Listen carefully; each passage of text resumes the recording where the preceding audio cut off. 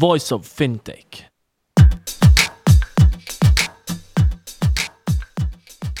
Hello and welcome to Voice of Fintech. Today we are at Paris Fintech Forum and we're talking to Clara Durodier, who is an expert on AI, who runs the Cognitive Finance Consultancy in London and participated in the panel on AI for wealth management.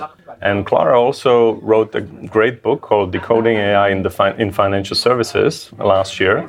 I just wanted to know, what is the key message coming out of that book? What should we know? What's different that everybody's talking about, whether that's AI, general intelligence, and machine learning? What does that all mean for financial services? So first of all, thank you very much for having me today. It's a pleasure to reconnect. Secondly, I just want to clarify the topic of what AI means. There are many definitions. AI experts, they can't agree on one definition. But I'd like to share with your audience today what AI means in business. In financial services, it's all about personalization of services at scale. Right. That's what we can do with this tool. AI in our industry is a strategic tool for business growth and profitability when deployed correctly. So the other point I want to clarify is that AI is an umbrella term. And in my book, I go to great length to explain how different concepts like machine learning, natural language processing, computer vision, actually are subsets of this big umbrella called AI. So I think the message regarding my book, the first message I'd like to share was that the need to understand what AI means. What is this thing everybody talks about? So as long as we clarify the definition for our industry in financial services, then we will be able to proceed from a common denominator and understanding of what this is. Secondly, it's the second message which comes out from my book is that decision makers need to know what questions to ask before they procure this technology, before they deploy it. So in my book, I devote extensive time to list questions for board of directors and decision makers to ask. So anything from data strategy all the way through to AI research and strategic decisions surrounding a business view across 5 to 10 year horizon. And what does that mean in particular for the wealth management? You kind of alluded to it in terms of personalization of the services and things like that. What I like to hear is a reaction to some of the skeptics who say, look, wealth management, most often we talk about robo-advisors, big wealth managers, they're saying, well, we are not worried about it, that's a commodity, it's a tool. And we have fantastic client advisors and relationship managers who focus on the upper segment of the market. So what can AI do in that kind of segment, high net worth, ultra high net worth? I would like to, first of all, clarify that AI in wealth management is a tool to deliver this function in a more efficient way and to make advisors work easier and more profitable. So, for instance, there are not many AI companies which actually understood this message correctly. And there is one I came across and actually stood out in my research as possibly, in my research, the only AI company which actually understands the wealth management space. They're a Canadian company, they're called Responsive AI, and they look at many options and nuances of how the function, how this business model operates and how they actually deliver value for wealth management. And one of them is real-time context for client service and decision-making. And it's really important for an advisor's performance to be able to have this real-time context. For instance, it's also valuable to have the next best decisions listed for an advisor. So which are scenarios put forward to an advisor, and then the advisor chooses what would be the optimal solution. So I think to have advisors in wealth management with this kind of real-time view of how the context and circumstances of a client change, I think it's very powerful and is very profitable as well. All right, understood, great. And I also understood that the proceeds from your book go to charity. So Could you tell us a little bit about that? How does that work? How does that work in book publishing business? Well, in the traditional book publishing business, it doesn't work. But I decided to make my own rules. So in order to have the flexibility of deriving the larger share of proceeds from selling this book and have the discretion to return this proceeds to charitable causes. So the proceeds from my book, so all the money I make as an author from publishing the book, go towards two charitable causes. One is to plant one tree for every copy sold. I mean, don't forget that this is a printed version only book. And the second charitable cause is to help students in financial distress. There are many bright kids who get into top universities like Oxford, and they don't have the means to sustain themselves properly during the 3-4 year college degree. So my book, for instance, pays for not only planting one tree, but also covering the cost for for 3 meals a day for one student in Oxford. Wow, great. Well, thank you very much, Clara, and good luck going forward. Thank you very much indeed for having me.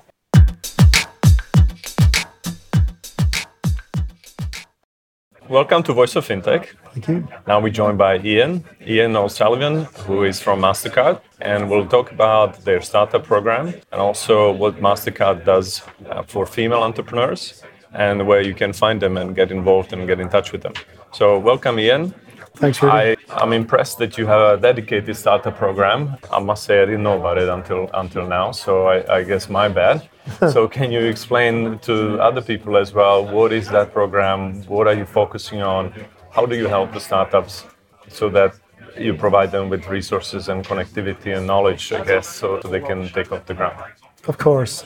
The StartPath program is MasterCard's formal startup and corporate engagement program. It was set up about 6 years ago, and the primary objective of the program is for us to scour the globe to find later stage startups that we can bring into MasterCard or that we can introduce to customers with the primary objective of getting product to market in partnership rather than choosing to build in-house.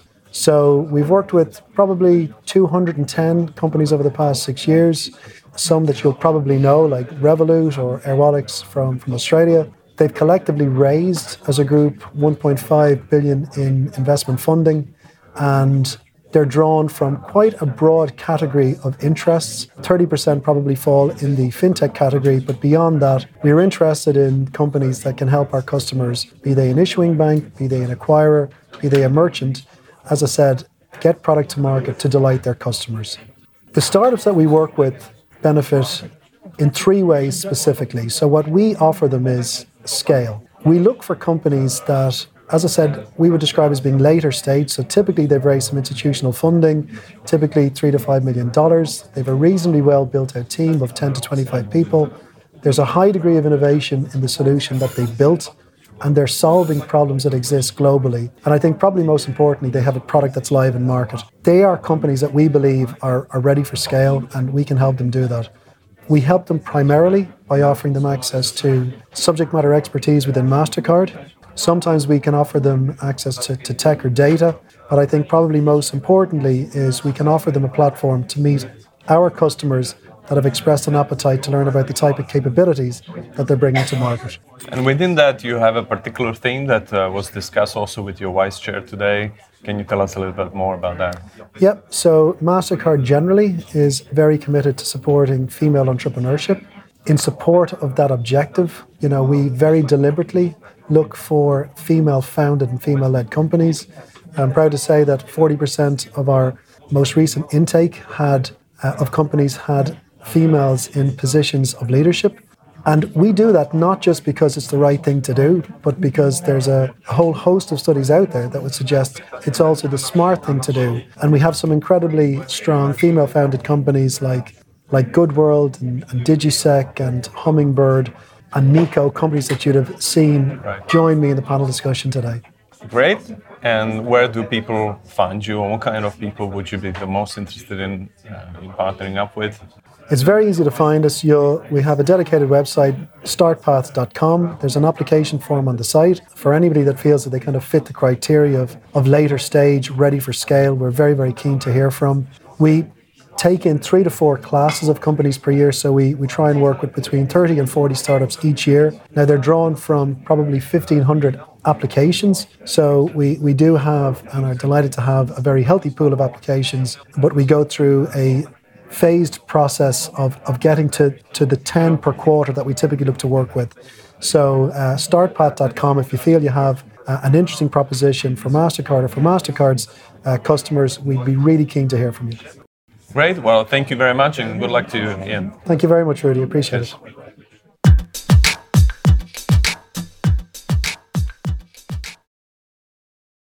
So now we're joined by Suzanne Chisti, that is a founder of FinTech Circle, and we'll find out more about what FinTech Circle can do for you. Also, Suzanne chaired many of the panels today, so we'll find out some of the key takeaways from those panels. And lastly, we also learn more about the events that FinTech Circle puts together, whether that's in the UK or around the world. So welcome, Suzanne. Thanks so much, Rudy, for having me. Great to have an opportunity to talk to you because you're a well-known and well-respected person in the FinTech world. So finally, we got the chance to talk. And first thing, I just want to explain to people, what does FinTech Circle really mean? So FinTech Circle is a global platform of 130,000 people consisting of FinTech entrepreneurs, FinTech investors, lots of entrepreneurs in large banks, in financial service institutions, also regulators and service providers, for the financial services space. And we do a few things. Number one, we invest in FinTech startups. So we run our own angel network, the only one in Europe, which only invests in FinTech companies. Right. And we do this out of London. We've got about 70 investors. And our goal is to find the best FinTech companies with the biggest growth potential long term. What are the ticket sizes? The ticket size normally ranges between, for the companies, I would say about $500,000 is our goal. And we normally, as a personal investor, as private and angel investor, people invest up to £100,000. And the goal is to build a portfolio, of different FinTech companies to invest in. And what we also do is education. So we focus on writing books on FinTech topics. So we already wrote 3 books. One is it's called the FinTech book. It was the first book on FinTech globally, in fact, published by Wiley, which became a global bestseller. It's now available in 10 languages across 107 countries. And then we launched a book on wealth tech, which is about the future of private banking and the future about asset management, which I know is a big topic in Switzerland as well. No, I have the book to be fully transparent. Oh, wonderful. I hope you like it. Yes. So it's really about, how asset management is changing. And I worked for Morgan Stanley Asset Management for 7 years. So it's an area I feel very passionate about. And we also wrote one book about InsurTech, which is about the future of insurance. And we just launched our 4th book, which is about payment technology. It's called the PayTech book. So this is our second area of FinTech Circle is education. We also run courses, FinTech masterclasses for senior management, top management in the financial services sector. The third area of what we do is focused on consulting, on advisory work for banks to help them understand either which FinTech companies to work with or to help them set up an internal accelerator program or an internal innovation competition, and how to create a proper governance framework which supports innovation and which supports KPIs for innovation, to really make innovation work at corporate level. And the last but not least, we believe that from a geopolitical point of view that America won't be the leading driving force as it has been over the last, 100, 200 years, but it will move to Asia in terms of tech innovation and tech-driven new business models. And therefore, what we have started to do is we have launched a FinTech Bridge conference, which brings together, leaders of the Chinese fintech ecosystem, Chinese banks in Europe, and Chinese investors together with European entrepreneurs, European investors, so that we can learn how to better work closer with Chinese partners and how for some European and UK fintech companies, how they can also tap into the investor pool, which is very deep and very varied in China, if you want to get an access and source investment from China as well. So it's about signing deals, trade deals, and finding investment partners. Okay, great. So you had a long day today at Paris FinTech Forum, chairing many of the panels. What were the key insights or key takeaways that you could share? So I was chairing a track which was called Globalization and Cooperation, also Co-opetition, which focused on how fintech startups, how fintech scale-ups can work with large financial institutions. And vice versa, how can a large bank choose and work wisely with smaller fintech companies? And we try to identify what are the best practices, how to make this work, because so far not many people have managed to make it work. Not many companies have managed to work successfully with smaller fintech companies, because there's always the danger that either you acquire them, but then you destroy their innovation spirit, or you hire them for a POC and then it doesn't go anywhere because organizational governance and the red tape almost stops it. So we've got lots of cases where it didn't work out, but we identified a couple of best practice recommendations, and I'm happy to share that with you. The first one was about having a sponsor and really senior executive buy-in from your corporate partner, because if as a fintech company, if you've got a sponsor and executive buy-in, you have got somebody inside who will help you close this deal, and help you maintain the relationship. So that's absolutely important.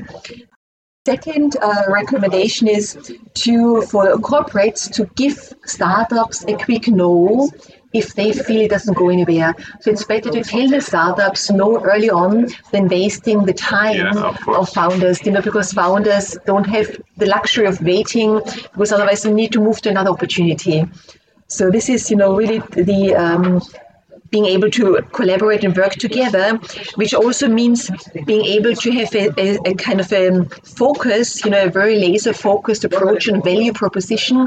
So what is the value that the fintech company brings to the corporate client, and how can this be defined and articulated in detail, so that if you do a proof of concept, for example, you know exactly what should come out in terms of success criteria for the POC to turn into a large-scale contract. Right. So this alignment of interest and alignment of expectations is critical.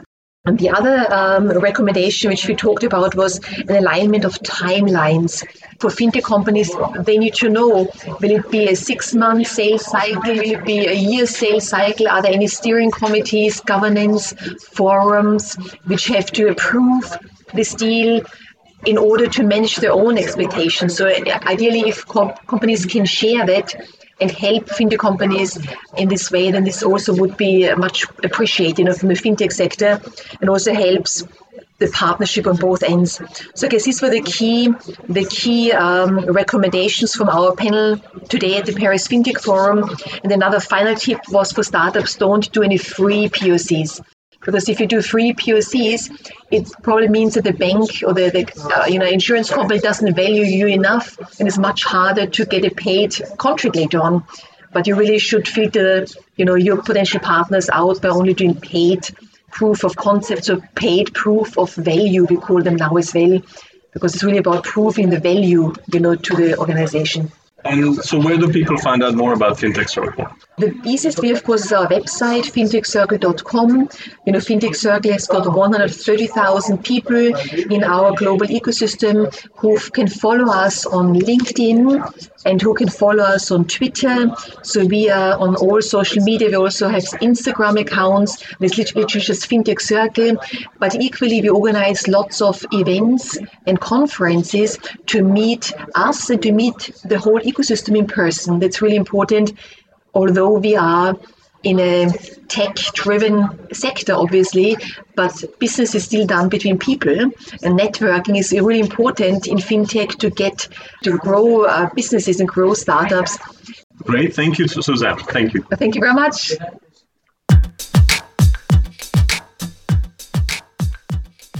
Hello and welcome to Voice of Fintech. Today we're joined by Emmeline, who is running Flourish Ventures in the US. And we're going to talk about what does Flourish Ventures do for the founders. Also, some of her views on scalability and growth. That was one of the topics on the panel today. And then how can Flourish Ventures connect with you? So welcome, Emmeline. Hi, thanks for having me. How are you today? Great, thanks. Yeah. So what does Flourish Ventures do? What is your mission or what's your investment thesis? Yeah, so we are a $500 million global fintech fund, and we're focused on technology investments that advance financial health and economic resilience. So technologies that in some way help folks earn more income, save better, manage expenses, access credit cheaply on the direct-to-consumer side and on the direct business-to-business side, the indirect side of the house. Infrastructure that helps unlock innovation in financial services that ultimately benefit the end consumer. And you're based in California, right? I am based in California. That's correct. Okay, and you said 500 million. So how long have you been doing this as a fund? So I've been in venture since January 1st of 2000. So I've been investing for a very long time across all facets of technology. And before that, I was an investment banker at Morgan Stanley in technology in the 90s, again in the US. I switched over to run this fund and actively focus specifically on fintech about 3 years ago. Our fund itself has been around for a while. We actually spun it out of Pierre Omidyar Network last March. We have about 45 portfolio companies globally and 18 folks on our team that all help to invest and deploy this capital across the world. Okay. And of course, you do it for the profit, let's be honest, right? This is not a government initiative. That is correct. So, in fact, even against our impact mandate, we're very commercial. Exactly. Both of these things have to work together. Absolutely. And so what's your message to the founders when you see the proposals? What is the key thing that has to be there so they can pass the mustard and you can invest in them? Yeah, well, maybe before giving some advice quickly, just for some context, we've made a lot of global bets. Some of the bets are in challenger banks. We're in 7 globally in the U.S., Chime, and Aspiration. We're in SME lending, we're in InsurTech, RegTech. And I think what we've seen is as you start making bets globally, you start to see the importance of having to scale and scale quickly and being very thoughtful against how you scale.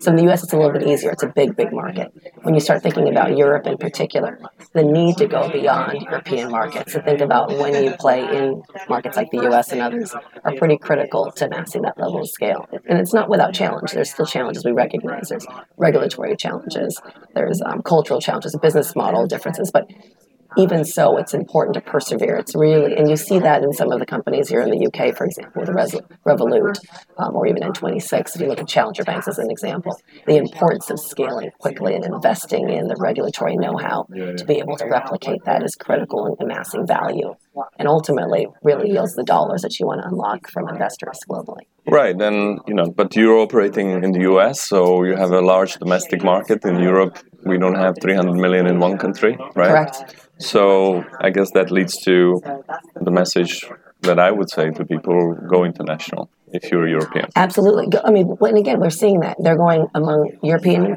markets, they're expanding very quickly, and then they're beginning to expand, in particular in the US. This seems to be the natural extension in other parts of Latin America. I do think having a global view and building your business with that global expectation was critical. That was the biggest takeaway from today's session.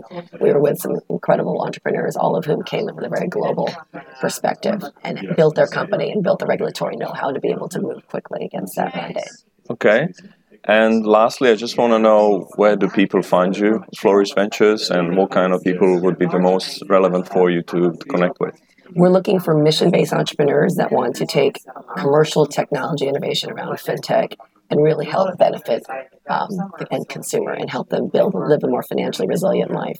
And so against the number of sectors I mentioned earlier, we're looking for technology innovators. Early stage, we do seed and A. And so if you're looking for funding or even just advice, quite frankly.